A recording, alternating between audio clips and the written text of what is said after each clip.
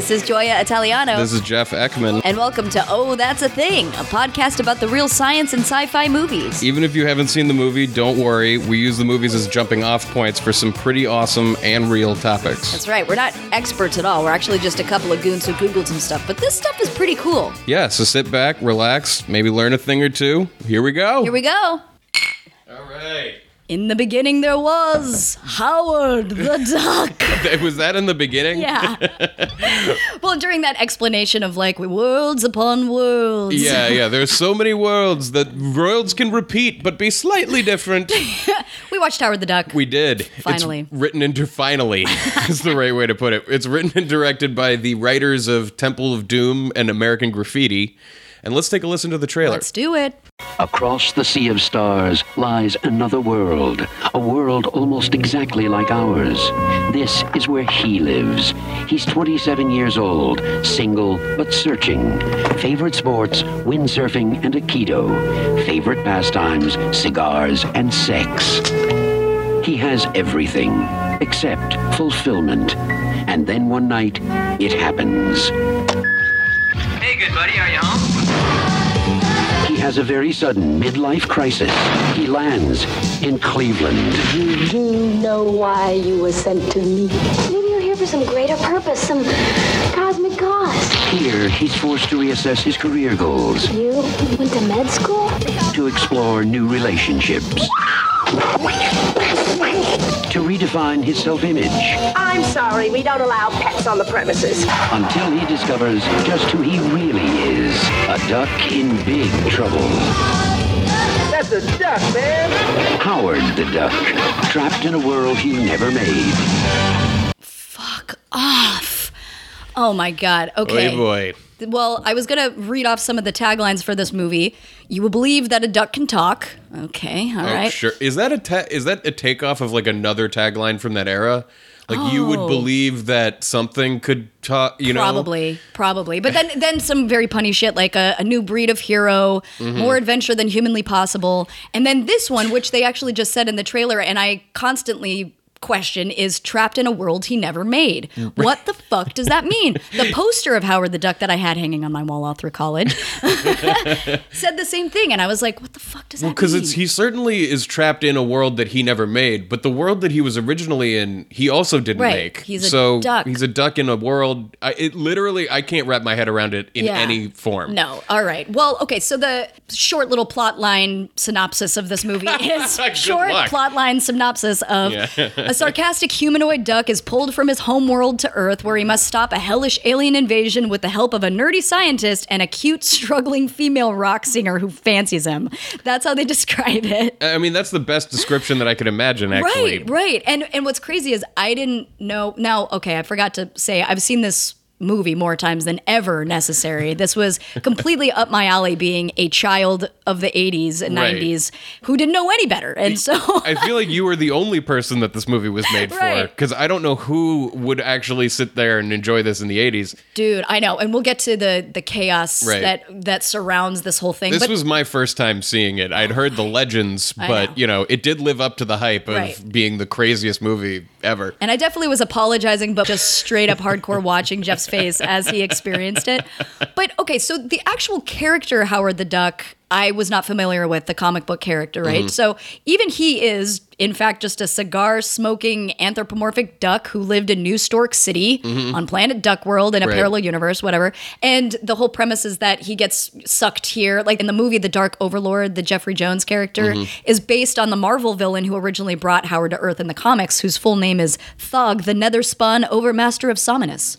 Okay, so there was like this was confusing to me in the movie, where it's like there's other aliens who are bringing Howard, another alien, to Earth, for reasons. This origin story is all over the place. They spend so much time with the duck tits and the sexy. They spend a lot of time on a lot of things. Yeah.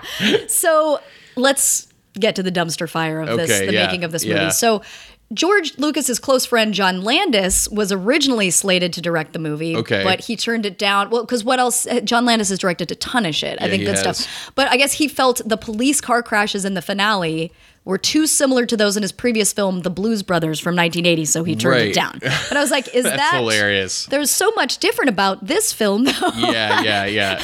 So then this actual director, William Hyuk, or it looks like this Hyuk? typo is Hyuk. Yeah. Hyuk. He was also Lucas's friend. He, of course, never directed a feature film again following this thing, because it's just like, you hire your buddy to do I actually this. read that, like, after the movie failed, Hyuk and Katz, who were, I think, married, and she produced it. They both wrote it together. He directed it. It was a married couple thing. Right, and they were, like, old friends of Lucas, you know, like, having written American Graffiti and stuff like that. And they just, like, after the movie failed, just left for Hawaii, refused to read any of the reviews. Right, because why would you? Let me get the fuck out of here. Fuck it. Yeah, complete fucking disaster. I do imagine that, like, in the making of it, they probably were like, this is either going to be amazing or more likely be horrible. Oh, yeah. But what it's not is going to be anything in between. No, there's no cohesive storyline. Let's make this weird sex shit between humans and ducks and blah. Yeah. Anyway, so this movie was nominated for 7 Razzies in 1986 and won 4, including Worst New Star for the 6 people that ended up acting in the duck suit. Okay. Because that was one thing is, I guess George Lucas had spent like $2 million on this duck suit. It was originally supposed to be a child actor, didn't work out. So then it was a bunch of randos. His animatronic head is different sizes. It was just fucking disaster. It looks terrible. Looks terrible. That's why they never showed it in the preview. Because in the trailer, they literally don't show his face. Because his eyes, talk about Uncanny Valley. Mm-hmm. But it lost for however you want to put it. It won for worst visual effects, worst screenplay, and worst picture, which it tied with Prince's Under the Cherry Moon, which I resent. This is one of only 2 films based on a Marvel comic to win the Razzie for worst picture. The other was Fantastic Four from 2015. Which I heard that was really bad. Really fucking bad. Yeah. It was also nominated for 3 Razzies, including worst director, worst supporting actor, Tim Robbins, who's out of control. He's terrible in this movie. And then it was nominated for worst song, which I completely disagree with, because that was the best goddamn thing about this movie. Howard the Duck.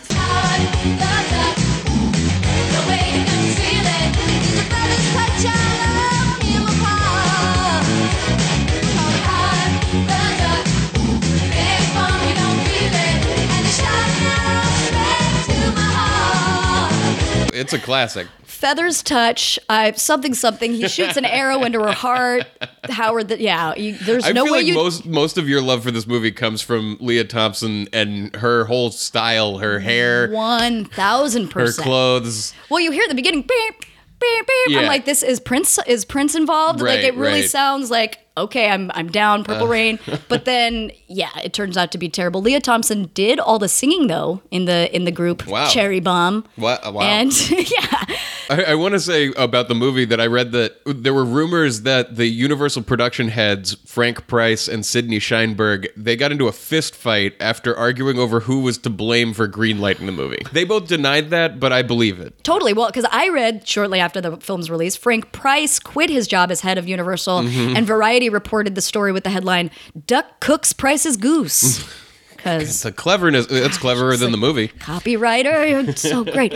After it bombed in the US, the title was changed to Howard, a New Breed of Hero in countries like the UK and Australia. This is interesting to me. George Lucas was in debt after having recently built the Skywalker Ranch complex for $50 million, which is crazy. So he was counting on this film to make him some money, and when it bombed, he was forced to start selling off assets, and his friend Steve Jobs offered to buy Lucasfilm's newly launched CGI division, which then later became Pixar. I was about to say, I was like, this time's out for that. Yeah, dude. Like but did 86. You know? I knew that Lucas had to sell off a bunch of his stuff, and I didn't know the reason was this movie. Yes! Because I knew that Pixar was like this whole thing that, was under Industrial Light and Magic, and Ed Catmull and the whole team that wound up running Pixar came from them. And Steve Jobs bought it and became Pixar, but like... It was all because of this movie? Yeah, dude. Of course, you have to put into context, like, just what's going on at the time. So a lot of cocaine. A lot of cocaine, certainly. Clearly, desperation for money is one thing, too. Right. But because I found this article called Howard the Duck, the film Marvel is too embarrassed to talk about, because I never think of it in terms of this being the first big budget Marvel movie. And he kind of unpacks why it was such a flop or like why it could have been a success. Because first of all, you know, Marvel most of the time deals with superheroes, whereas this is just a fucking adult 27-year-old man who happens to be a duck. From another planet. Yeah, and that's that. But at the time that it was written, most of the 60s comic resurgence had kind of died down and like all of the heroes had already been invented. So at a certain point, it was like their only buzzworthy title was Conan the Barbarian. Okay. And so at that point, writers like Steve Gerber, who wrote Howard the Duck, were given free reign. And if they created a talking duck that was popular, so be it. And that's totally fine. And so like Howard was this crazy kind of countercultural phenomenon at the time because it was absurdist and there was some satire. Maybe there was a little bit of R-rated sexiness. I don't know. Like so much so that his fictional political party, the All Night Party, pulled in thousands of write-in votes in the 1976 presidential campaign. Oh, that's funny. And Gerber made a bunch of money selling campaign buttons and stuff. Like Disney ended up suing over similarities between Donald Duck and Howard the Duck, so Howard the Duck had to wear pants and stuff. So it was kind of a thing. By the time I certainly grew up watching it, Howard the Duck was not a countercultural revolutionary icon. But I can totally imagine this just like it's weird. It's a duck, but he's also just like you. Well, and especially in the mid 80s, it seemed like a good idea to do as an animated movie, and that's initially what it was planned to be. That makes sense, yeah. But then Universal Studios needed a big film for the summer of '86, and then with George Lucas involved, it was like, this live action version is going to look great. Right. And of course, it was all over the map because it was marketed as being this special effects, all ages romp, but, you know, from the mind of George Lucas. But meanwhile, there's fucking duck tits. It's still like the most sexual Marvel film out there. Yeah. And George Lucas at this time is also losing his mind and like had made choices that a lot of Star Wars fans disagree with in terms of like in Return of the Jedi in the early 80s, he's got the Ewoks, which a lot of people see as like just a ploy to sell more toys. Totally. And so this movie is certainly a way to sell even more merchandise, more than it is telling a good story. There's in a no movie. fucking story, right? Yeah. Because remember we were like, I think it was 45 minutes or something It's before. more than 45 minutes into the movie before they explain anything about Howard coming here or that there's another villain or that there's anything going on. The actual plot of the movie beyond Howard shows up in Cleveland and becomes friends with this chick. Yeah. Totally. Well, and I generally look at the factual goofs and that kind of shit with these movies, but it even said on IMDb there were just more mistakes about nuclear reactors made than possible, and parallel universes and all that kind of shit. Yeah.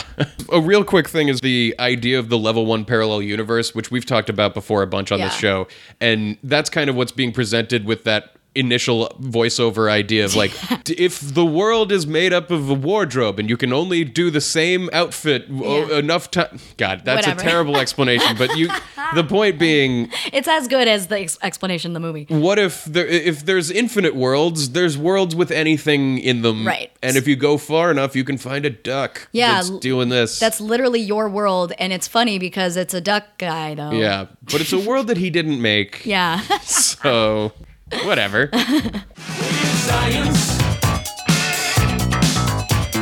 All right, so when we're first introduced to Tim Robbins' crazy mad scientist character, on his wall, there's like this explanation for how Howard came to be. It's similar to the evolution of man. Right. But instead, the ducks had a progenitor, had the ancestor, and then it turned into the Neanderthal duck and then the Cro-Magnon duck. Right. Instead of apes, they're ducks. Which is interesting because Cro-Magnon man, it refers to the Cro-Magnon rock shelter in southwestern France where they found the original Homo sapien fossils. So it's like, it's not the name of the guy, that's where they found it. But whatever.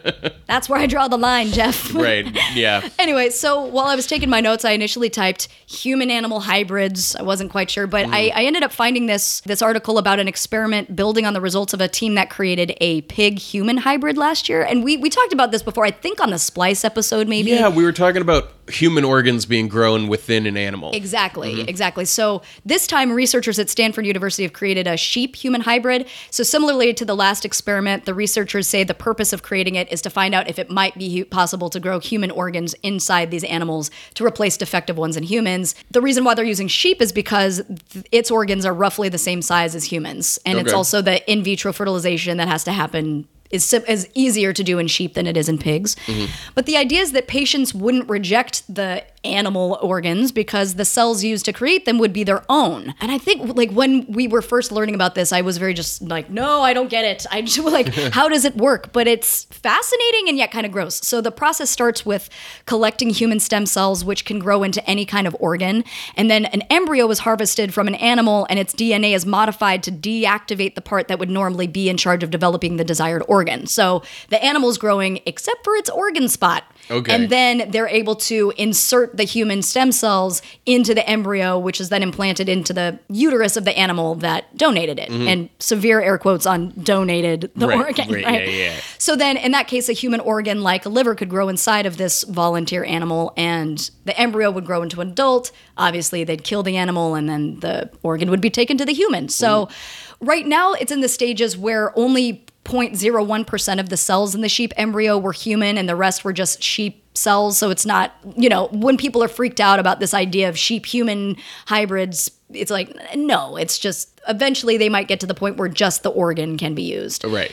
I find that pretty unethical for not the reasons that they're saying. I'm not concerned about human animal hybrids necessarily. I'm more just like, should we do this to animals? To animals. Like, Right. we're already kind of gross to them. And at the same time that we're kind of moving away from that, and especially with the 3D printing of organs, I just feel like, it's cool that we can do it, but should we? Well, this is the kind of thing that we've talked about before where it's like there are these interim steps that are better than our other things, but are still not the best possible choice. Yeah. And like we want to get to the best possible choice because 3D printing organs is not today, whereas this is today. Right. And so we don't want to be doing this forever, but it is better than not doing it or doing something different that we have today. Right, because I don't know if we ever talked about the statistics or whatever, but the process of actually having human organ donors is painstaking. Like the wait lists are so extreme and whatever. It's about like preserving it for more than 4 hours after being out of the body and being able to transport that. I've talked about this before. If we were able to extend the lifetime of the organs by just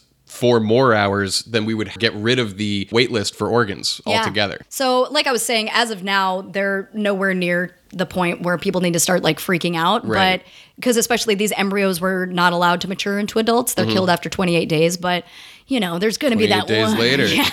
There's going to be that mad scientist that's like, but what if I secretly keep it in my own lair to do my own experiments and then it'll probably go horribly wrong. And well, that's the story of Splice. Science. So I wanted to see if humans disappeared, what would be considered to be the dominant species of the world? I can tell you right now that it wouldn't be ducks. Not ducks. Apes, perhaps? Perhaps, but actually, maybe not. Oh. You could make the argument that the world today is and always has been dominated by bacteria. Oh, sure. They certainly outnumber us, but I don't think that outnumbering is what we mean by dominant. Otherwise, ants and rats are already beating us. Yeah, cockroaches and shit. So there's also arguments to be made that the current era is in an age of flowering plants. But let's not get into that because we'll just wind up revisiting M. Night's The Happening. Oh, yeah, totally. The plants aren't going to take over in the way that at least we have. Right. So humans obviously are fundamentally self-centered. We thought the Earth was the center of the universe for a while, and some of us still think that we're the only life out there. So of course we take this view when considering who dominates the world, because we're doing it from a perspective of our own lives. Right. Planet of the Apes is a movie that imagines our closest primate relatives who basically gained a couple of the abilities that we had, but they didn't. But the kind of extinction event that would kill humans would also probably kill similar apes and things that are the closest to us in life form. Totally. A quick aside, I looked into the Neanderthal extinction, and it turns out that we didn't just kill them and mate with them and integrate their DNA into ours. And it also wasn't just the ending of the Ice Age, which changed hunting for the Neanderthals, but we also really fucked them over with transmission of tropical diseases. Interesting. Including the sexual ones, which we brought from Africa. So are you saying, when you say we, you mean like Homo sapiens? Homo sapiens, okay, yeah. exactly. So I didn't know that Homo sapiens like killed out the Neanderthals. Yes, exactly. How did I not know that? I don't know, but I wanted to look way deeper into it, but I wanted to at least mention that tidbit for now of like, we're responsible for their death. We still have some of their DNA, so we think that we integrated with them a little bit. Interesting. But it was really the diseases that we were carrying and the changes to their DNA that wound up allowing them to be more susceptible to stuff that they otherwise weren't before Okay. we started interacting with them. I totally thought it was just like, it was such a stretch of time that No. evolution, am I right? No, Oh, it's wow. crazy to think of this time where there was this other similar to human species that we could even mate with. That's fucked.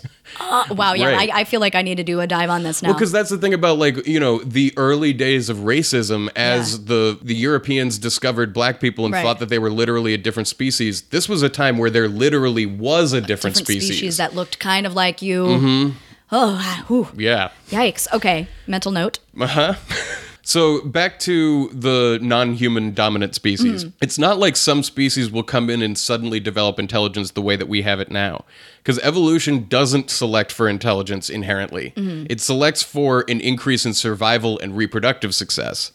And you could argue that, of course, intelligence does increase survival and reproductive success, but other things increase that too. And so intelligence doesn't necessarily get selected for. Right. So I read this article that gave me all this great information, and then at the end it was like the answer of what will become the dominant species is both dissatisfying and thrilling all at once. And the answer was, we have no fucking idea. Totally. Looking at various mass extinctions through Earth's history, they're usually followed by a rapid adaptive radiation of new species, as it's called, which basically means that totally new life forms grew after the mass extinction that Right. was unlike anything that came before. Right. Well, and I also feel like what we're experiencing is that evolution on a pretty massive scale with technology and stuff. Right. So, because I think of climate and just environment as the thing that would probably kill us and whatnot and like Right. eradicate us from the earth. However, we're really good at being able to like create little biodomes and shit where you would be able to survive, where I don't know how many other species are capable of doing that. Right. And that's the thing where it's like, in a world where we don't survive that. Yeah. The fact is, the small creatures that ran around like under the dinosaurs that wound up surviving that extinction event looked very different before that extinction event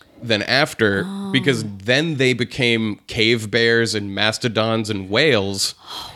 And one of the earliest known mass extinctions, the reptiles that survived it, like at the time, did not foreshadow the dinosaurs and mammals and birds that would eventually come from those. Right. So these extinction events are kind of like resets that wind up causing a whole new, unexpected next turn. Absolutely. Well, I mean, I even think about during the Jurassic Park episode when we're learning how bird-like the actual dinosaurs, the raptors were Right. and stuff. And so you can see them in birds today. You're like, yeah, you probably are some crazy offshoot. But you would never expect the bird based on what was then Right. the dinosaur.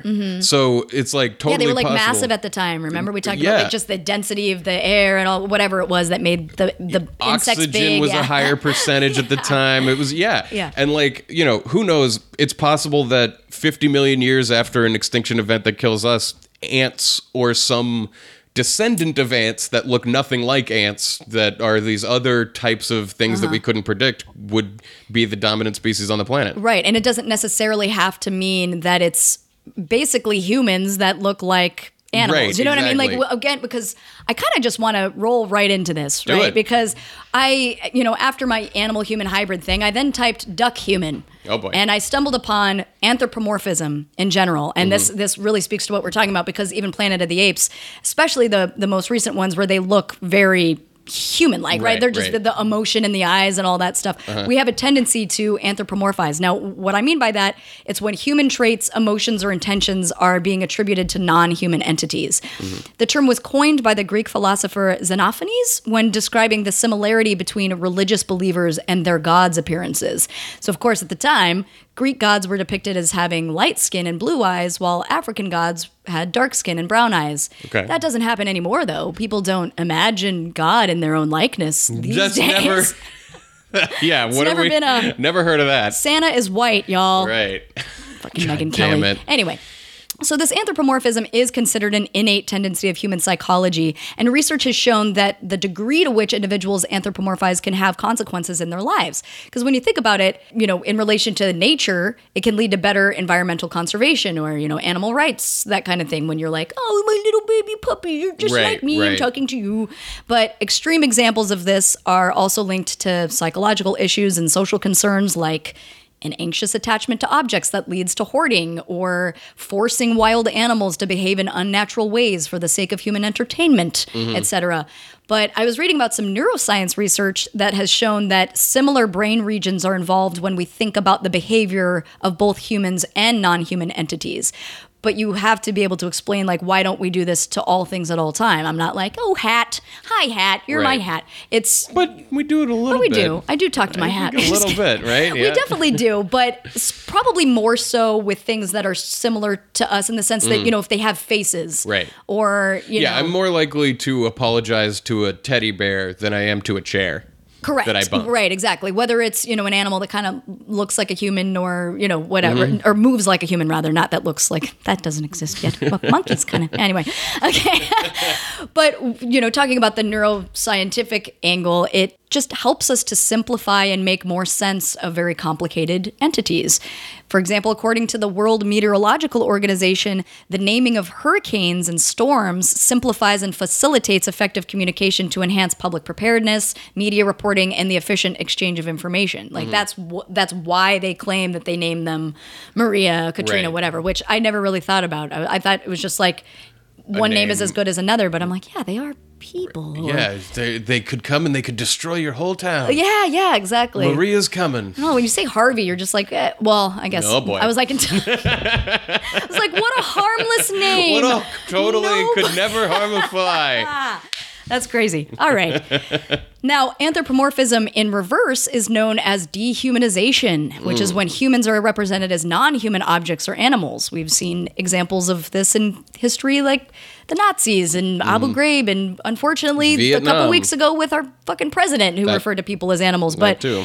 so it's the authors of the study conclude that few of us, quote, have difficulty identifying other humans in a biological sense, but it is much more complicated to identify them in a psychological sense. I mean, I find it interesting too, because then I started looking into ways throughout history that we've kind of used animals to describe people, or at least like, here's an example, like hawk or hawkish. Initially it has two different uses, because initially it referred to a man's appearance, usually someone with a hawked nose. Okay. But then also the verb to hawk, meaning to hunt birds by means of a trained hawk, was used in the late Middle Ages, and that eventually led to meaning to strike like a hawk. So it took a while for hawk and hawkish to refer to people who are supporters of war, but became widespread in the 60s. I know of hawk referring to politicians that are about war. Right. There's also something called chicken hawk, which is used to mean a person who strongly supports war but has never been in the service. 'Cause You're Okay. like, "Bawk, bawk, bawk." Right. You're a chicken, meaning you're scared, right? That's Right. another thing that we've done. Initially, like in Samuel Johnson's 1755 dictionary, he included a figurative meaning of animal, which Webster later included almost 100 years later. And it's this, quote, "By way of contempt, we say of a stupid man that he is a stupid animal." So then there was a distinction made in 1934 that was pertaining to the sentient part of a creature as distinguished from the intellectual, rational, or spiritual. For example, our animal appetites and daily wants. Think of the Muppet drummer animal. Yeah, He's that. he's the best. Playing Wipeout. Totally. What is that? Oh.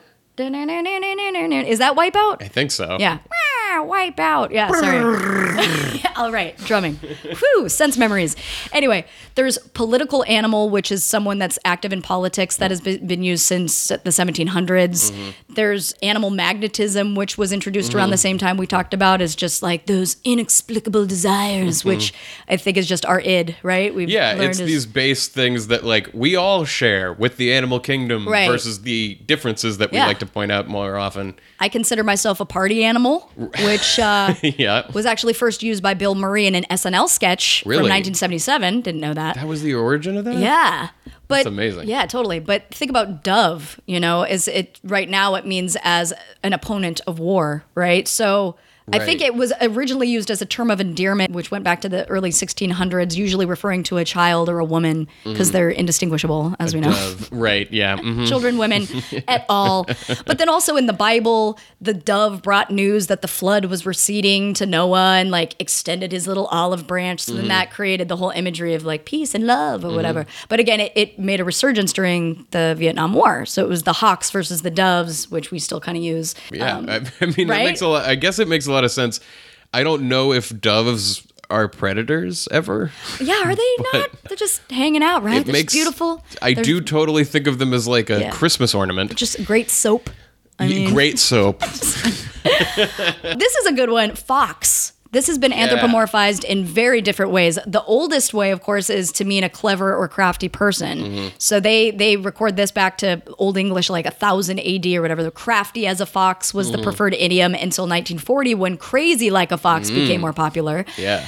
Then a very different meaning arrived in the 20th century, which meant a good-looking young man or woman, right? So, Foxy. Yeah, foxy. Vixen, which is the word for a female fox. Did not know that. I didn't know that. No, but it makes sense. It does. It at one point was an ill-tempered woman, and then it meant an attractive woman. Silver fox is used to describe a middle-aged man who's got graying hair, whatever.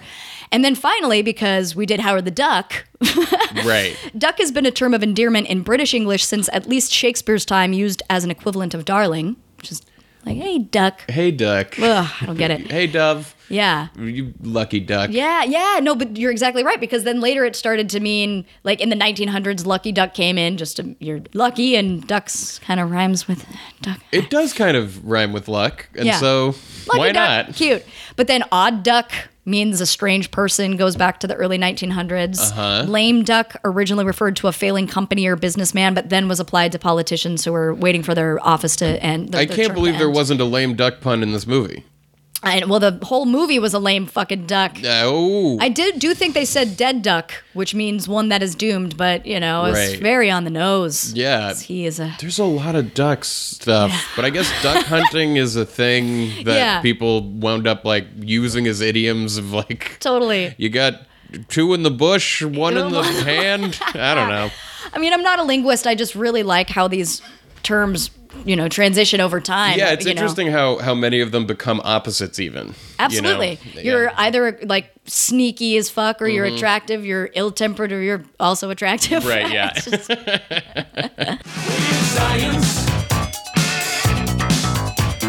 So in this movie, they use a laser spectroscope, which gets accidentally enhanced by bad aliens, which sucks Howard from his living room on Duck Planet all the way to Earth.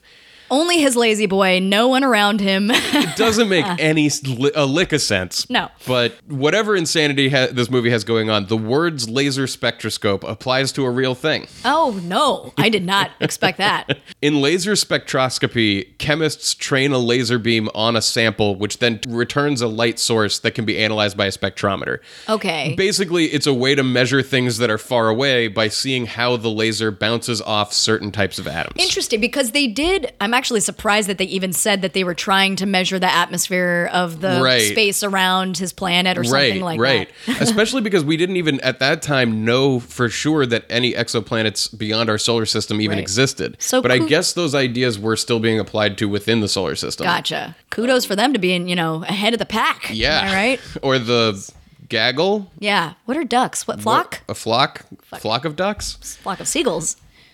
I don't know. But so doing all that with the spectrometer, it lets us know whether the atom is a hydrogen atom or a helium atom or carbon or whatever.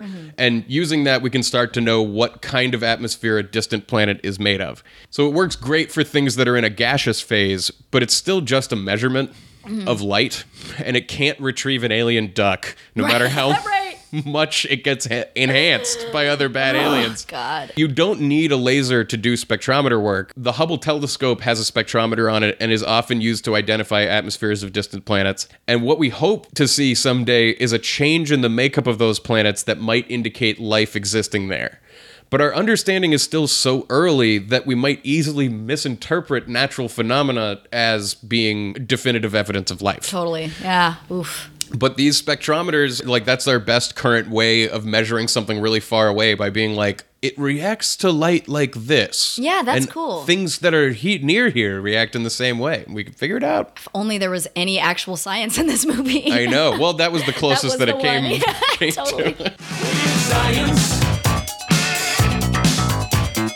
Well, another thing that we learned on the wall of Tim Robbins' lab. Oh, yeah. They just had random science words, and one of them They was did. anatidae. And I, in the moment, looked it up. I was like, what the fuck does that mean? And What does that mean? the biological family of birds that includes ducks, geese, and swans. Of course it is. So, thank you. Of course. Anyway, I wanted to look into duck facts. Yeah. And I learned some fun things about ducks. I didn't know much about them, but one cool thing is that ducks have adapted to sleep while keeping a lookout for danger by closing one eye in order to put half their brain to sleep while What? keeping the other eye open and the other half of their brain awake and alert.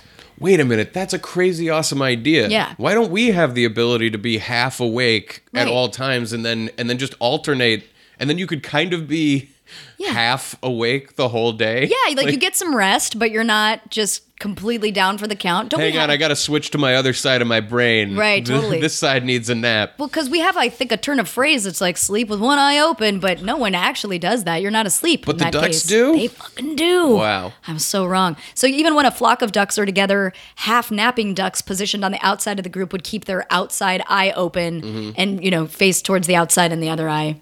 It's a Look great toward the natural center. alarm system. Hopefully there's like a switch off, because what about the dicks in the center that just get to fully sleep?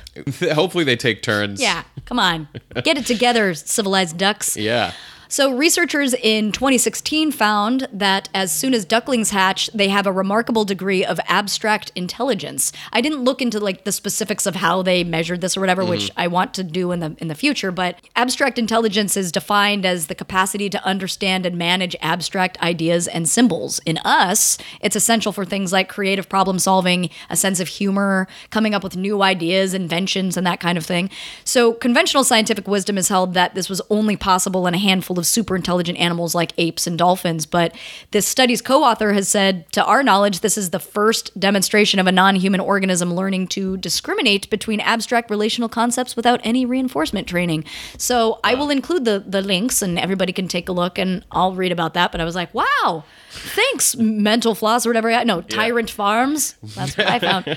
I've like a duck farm was giving me facts. So hopefully Right. these are fact Top check. notch. Yeah. Yeah. Well, I do love that, like, there are these various things, like the mirror test we've Yeah. talked about before, where whether an animal can recognize itself in the mirror. And it's like, will ducks have the ability of abstract thinking? Right. Well, and we've done a ton of talks about that, like whether it's like chimp experiments or whatever, or just like learning that clearly animals have a different way of communicating language, and it's not all based on because we anthropomorphize, man. We're just expecting people to be like us. Because we do all this anthropomorphization.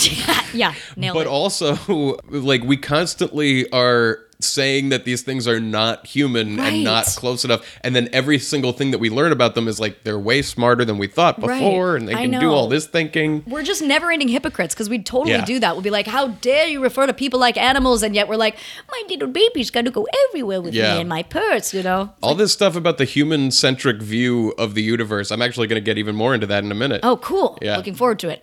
But before that, I want to tell you, in most species, I'm sorry, not in most species, in most bird species, males don't have penises. Okay. Didn't know how they, because How do they- the egg, the fertile, I don't know. Now, drakes, which are male ducks, did not know that a male duck was a drake, but keep that in mind, Drake the rapper. Anyway, they have extraordinarily long corkscrew-shaped penises. Right. Did you know this? I've heard of the corkscrew penis. I didn't. So an average length of a duck's penis is about 8 inches. But there's What? yes. Oh, but it's all coiled. It's coiled and it's narrow. It's skinny. I don't know. Like your intestines are 20-something feet. Precisely. Yeah. So one species of ducks, the Argentine lac duck, has a 17-inch long penis, which is one of the longest in the animal kingdom. Damn. Seems like too long, man. Corkscrews in Yeah, there. fuck. Is there a corkscrew vagina? Oh. Like, are I'm the going to put that in vaginas my things to corkscrewed? explore. Just my Google history, guys. Yeah, you have yeah. no fucking idea what I Yeah, get yeah. into. Just corkscrew vagina duck? Question mark? Anyway, however number I have of facts Yeah, here. Anyway, number next. a duck's average flight speed is 50 miles per hour, and some ducks are even faster. To give you some reference, That's really fast. Yeah, Usain Bolt can barely top 23 miles per hour. Mm-hmm. He's a pretty fast guy. Now, a red-breasted merganser or something was recorded flying at 100 miles per hour, which is about 40 miles per hour faster than a cheetah. So, Is that the fastest thing in the world? That's what I thought, Or I like- guess the cheetah's the fastest land animal. Yeah. Oh, okay. I'm glad you specified, because I was like, hey, all of my previous reading. I guess it makes sense. Like, airplanes can go faster than cars. Right. Anyway. Now, in terms of how far that these ducks can go, with a good tailwind, mallards can travel 800 miles in an 8-hour flight, which is longer than the entire state of California. Wow. And they'll just rest and feed for up to weeks or whatever between flights. And usually ducks stay in an altitude range between 200 to 4,000 feet, but the record is 21,000 feet. How high do airplanes go, do you know? About 30,000 up to 45 at the most. Oh, okay. But I wonder yeah. why it doesn't affect their, like the air pressure or whatever doesn't affect them as much. I guess they must be able to live off of less oxygen than we are, for Wait, one. my next duck fact has to do with this. Oh, yeah?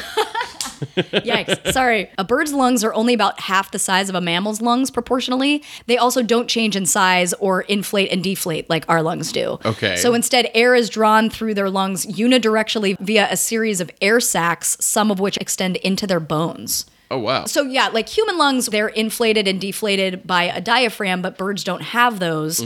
So instead, their air sacs are ultimately controlled by their muscles, meaning the more that they move, the more air comes into the air sac. So maybe because they're moving so fast at that altitude, they Yeah. actually are getting a similar level of oxygen. So like, yeah, when they're taking off for flight or flying, they're essentially filling themselves like a balloon, which allows for greater oxygen carbon dioxide exchange, but it also makes them much lighter relative to their body size than when they're not flying. Wow. That's Fucking ducks. these evolutionarily built airplanes really work. Yeah, totally. Thanks, ducks. We do think that life on other planets might form truly unique and unusual forms that's nothing like what we see here on Earth. And again, the movie is like exactly like what we see here on Earth with the ducks. Yeah. But what if it was totally Yeah. different? What if they read Play Duck instead of Playboy? Oh, God. Yeah. Anyway, most of the best educated guesses are based on the idea that conditions on another planet might drive a different type of survival. Okay. So there was this book that was written about this called Alien Worlds, where this guy, David Aguilar, tried to consider non-humanoid life forms. And I'm going to go through a couple of them. The main questions you need to ask when considering alien life forms are, what is the creature made of? What is the environment it evolved in? How does it eat? What senses does it have? And how does it reproduce? Gotcha. And if you can answer all of those questions within this like other environment, Yeah. you can wind up with a totally different life form. Absolutely. So the first is the idea of these beach rollers, as he called it. Basically, these might exist on a planet or a moon with insane tidal pressures, which means that there are huge ocean waves like 60 feet tall that crashes on the beaches all the time. Aguilar thought of the airbags in a car and imagined crustaceans that have an airbag that could inflate as the waves smash them onto the beach, and then they could safely go up and lay their eggs or whatever they do, and then crawl back into the water. Gotcha. Whatever the fuck they do. You know. No, yeah. Reproduce. Right. But like the idea of like Yeah. in this environment, there would be this evolutionary response to allow for an Yeah. airbag inflation. I feel like they do a really good job of explaining that even in the movie Alien, right? They're Yeah. like, what are the conditions that would make him have acid blood or whatever Right. the fuck? Exactly. He imagines another planet with a haze, like a fog, that's so thick you can't see more than 5 feet in any direction at any time. But maybe there would be organisms here that would navigate by emitting and receiving odors. And it's not crazy to think that an organism would communicate through odors, as there are species on Earth that do it now. Absolutely. Like Oh, ants yeah. leave an odor, and that's Yeah, how they know to snakes and travel shit. along the same line. Yeah. And then there's the other ideas about like balloon type organisms that float in gas giants like Jupiter. Almost like jellyfish, but floating in the environment? Right, Okay. exactly, in the gas. And then there's other ideas because there are some planets that are tidally locked, which means one side is always facing the sun as it goes around. Right. But that means that there would be these areas in twilight where like there's like a ring around the planet where light is kind of hitting it, but it's mostly dark, and this like is like the habitable zone Yeah. of this planet. Whereas if you're in total darkness, you can't survive. If you're in total heat, you can't survive. But there's this thin strip. And on those planets, we would expect, because of the way the cold air and the hot air would be meeting, there would be severe winds in those areas. So he imagines a wind sail-like organism that basically spends most of its time just floating up in this constant wind pressure, and that it would only come down to the surface during certain times to like lay its eggs or something like that. This is so interesting, especially because a few weeks ago we were talking about H.G. Wells, right? And I Right. am constantly now in this Wells versus Jules Verne Right, world, right. right? Where I feel like this imagining is a Jules Verne-y way of doing. Like it's not imagining just like any fantastical thing that could be. Right. He's like, No, but in this Let's environment, base it in what we know. right? Yeah, where you can still be imaginative, but Right, exactly. And the truth is, we have no idea what's possible until we see it. But life is this diverse in response to the various stimuli here on Earth, which is incredibly temperate and normal compared to most planets in the universe. Of course, it's going to get crazier, different on other planets that have features that are unlike anything we see here on Earth. oh yeah. I mean, we were always talking about Mars and potentially colonizing it or whatever, but it's why life on Mars has been such a thing in our collective unconscious for Right. so long. That's why David Bowie wondered I know. about life on Mars. He wondered about it. All right, so this whole thing that they're trying to justify in the movie, Leah Thompson is being like, maybe you're here for some cosmic cause. There's no Right. accidents in the universe, Howard. No such And- thing as coincidence. Yeah, exactly. So when I typed all of that shit in, I found the term synchronicity, which kind of encapsulates all of this. This term was coined by Swiss psychiatrist Carl Jung, which we've talked about a bunch on this show. It's collective unconscious. Exactly. So he had a strong belief in a bunch of paranormal phenomenon, including psychic powers, astrology, alchemy, predictive dreams, UFOs, telekinesis. He was also apparently obsessed with numerology, which we covered on the show. It's the belief that certain numbers have special cosmic significance and can Right. predict important life events. His concept of synchronicity can be boiled down to describing meaningful coincidences. And this idea came to him during a period of mental illness in the early 1900s, which I didn't Okay. know. That's always a great preface for ideas. I was out of my mind Yeah, and I I had was- this idea. going fucking nuts, and that's when my That's when clarity struck. anyway, so he became convinced that everything in the universe is intimately connected, which suggested that there must be a collective unconsciousness of humankind, which also meant that events happening all over the world at the same time must be connected in some unknown way.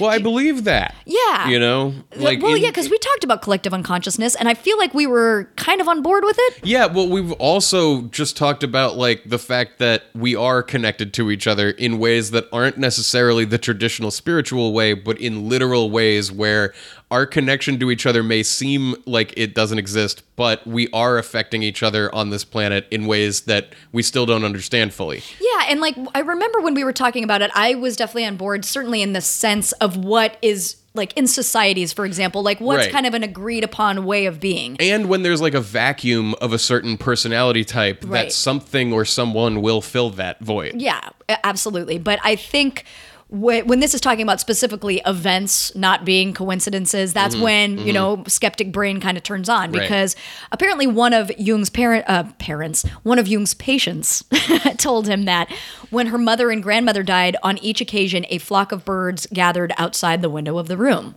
Okay. Weird. We're just a lot of poultry references. Oh, yeah, on the this show. birds everywhere in this episode. So also this woman's husband, who had symptoms of heart problems, went out to see a doctor and on his way back collapsed in the street. And apparently shortly after he'd left to go to the doctor, a large flock of birds had descended onto the house. So the wife immediately recognized this as a sign of her husband's impending death, right? So if you're associating just a flock of birds with a sign of death, you're making patterns out of what may or may not actually be a pattern, right? Right. Well, there's a lot of flocks of birds. Exactly. So it's There's a lot of death. right. It's clearly easy to see why synchronicity has mass appeal, because it provides meaning and order in an otherwise random universe. We've talked about this with The Secret. You know, you put positive energy out, you get it back in kind, whatever. Right. So the skeptic side of this is saying that the appearance of synchronicity is the result of a well-known psychological phenomenon called confirmation bias, sometimes described as remembering the hits and forgetting the misses, right? We much more easily notice and remember things that confirm our beliefs than those that do not. Yeah, it's the same thing with psychics and stuff like that. The reason that they exist and can thrive is that we forget every single thing that they said wrong and only remember the things where it was like, yeah, my grandfather did have an A in his name. Yes. One of the vowels. Right. Weird. It's a real shock. Yeah. So, like you were saying before, birds are very common, right? And by random chance, this flock appeared when someone was about to die, just as they appear daily around millions of people who are not going to Right. die. And in his book, The Skeptic's Dictionary, Robert Todd Carroll notes that, quote, even if there were a synchronicity between the mind and the world, such that certain coincidences resonate with transcendental truth, there would still be the problem of figuring out those truths. What guide could one possibly use to determine the correctness of an interpretation? information. We talk about this with the idea of psychics or being Yeah. able to predict the future. What the fuck do you do with that information? Right. You know, synchronicity can't really be studied in any rational way because it's all very subjective truth. You know, if you really believe that a flock of birds means that death is impending, well, how many birds? At what time during the day? Whose death? Yeah. I mean, we try to ascribe all these meanings to the things that are around us. Sometimes we're right. Often we're wrong. Yeah. And that's where I don't think that there are no coincidences. I think there are many coincidences, and our pattern-finding brains ascribe meaning to them. And certainly at the time that Jung was popular, he was sort of able to create this veneer of science with the quantum physics aspect of it. He had a friend who's a physicist, Wolfgang Pauli, who helped promote these ideas.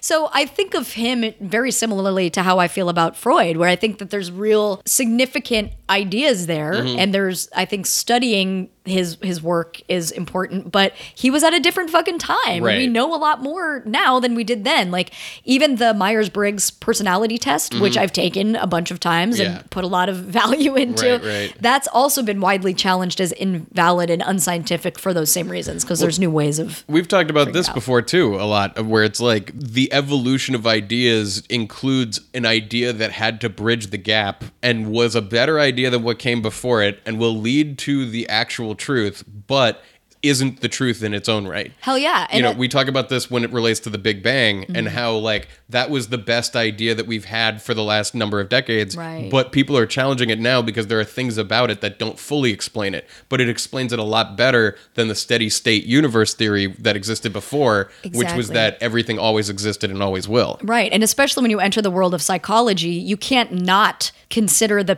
people involved in making these claims. Right. I didn't know that Jung was going through a period of mental craziness or Right. whatever when he came up with these ideas. Maybe he saw Mr. Freud. Right. Right. What does it mean, Dr. Freud?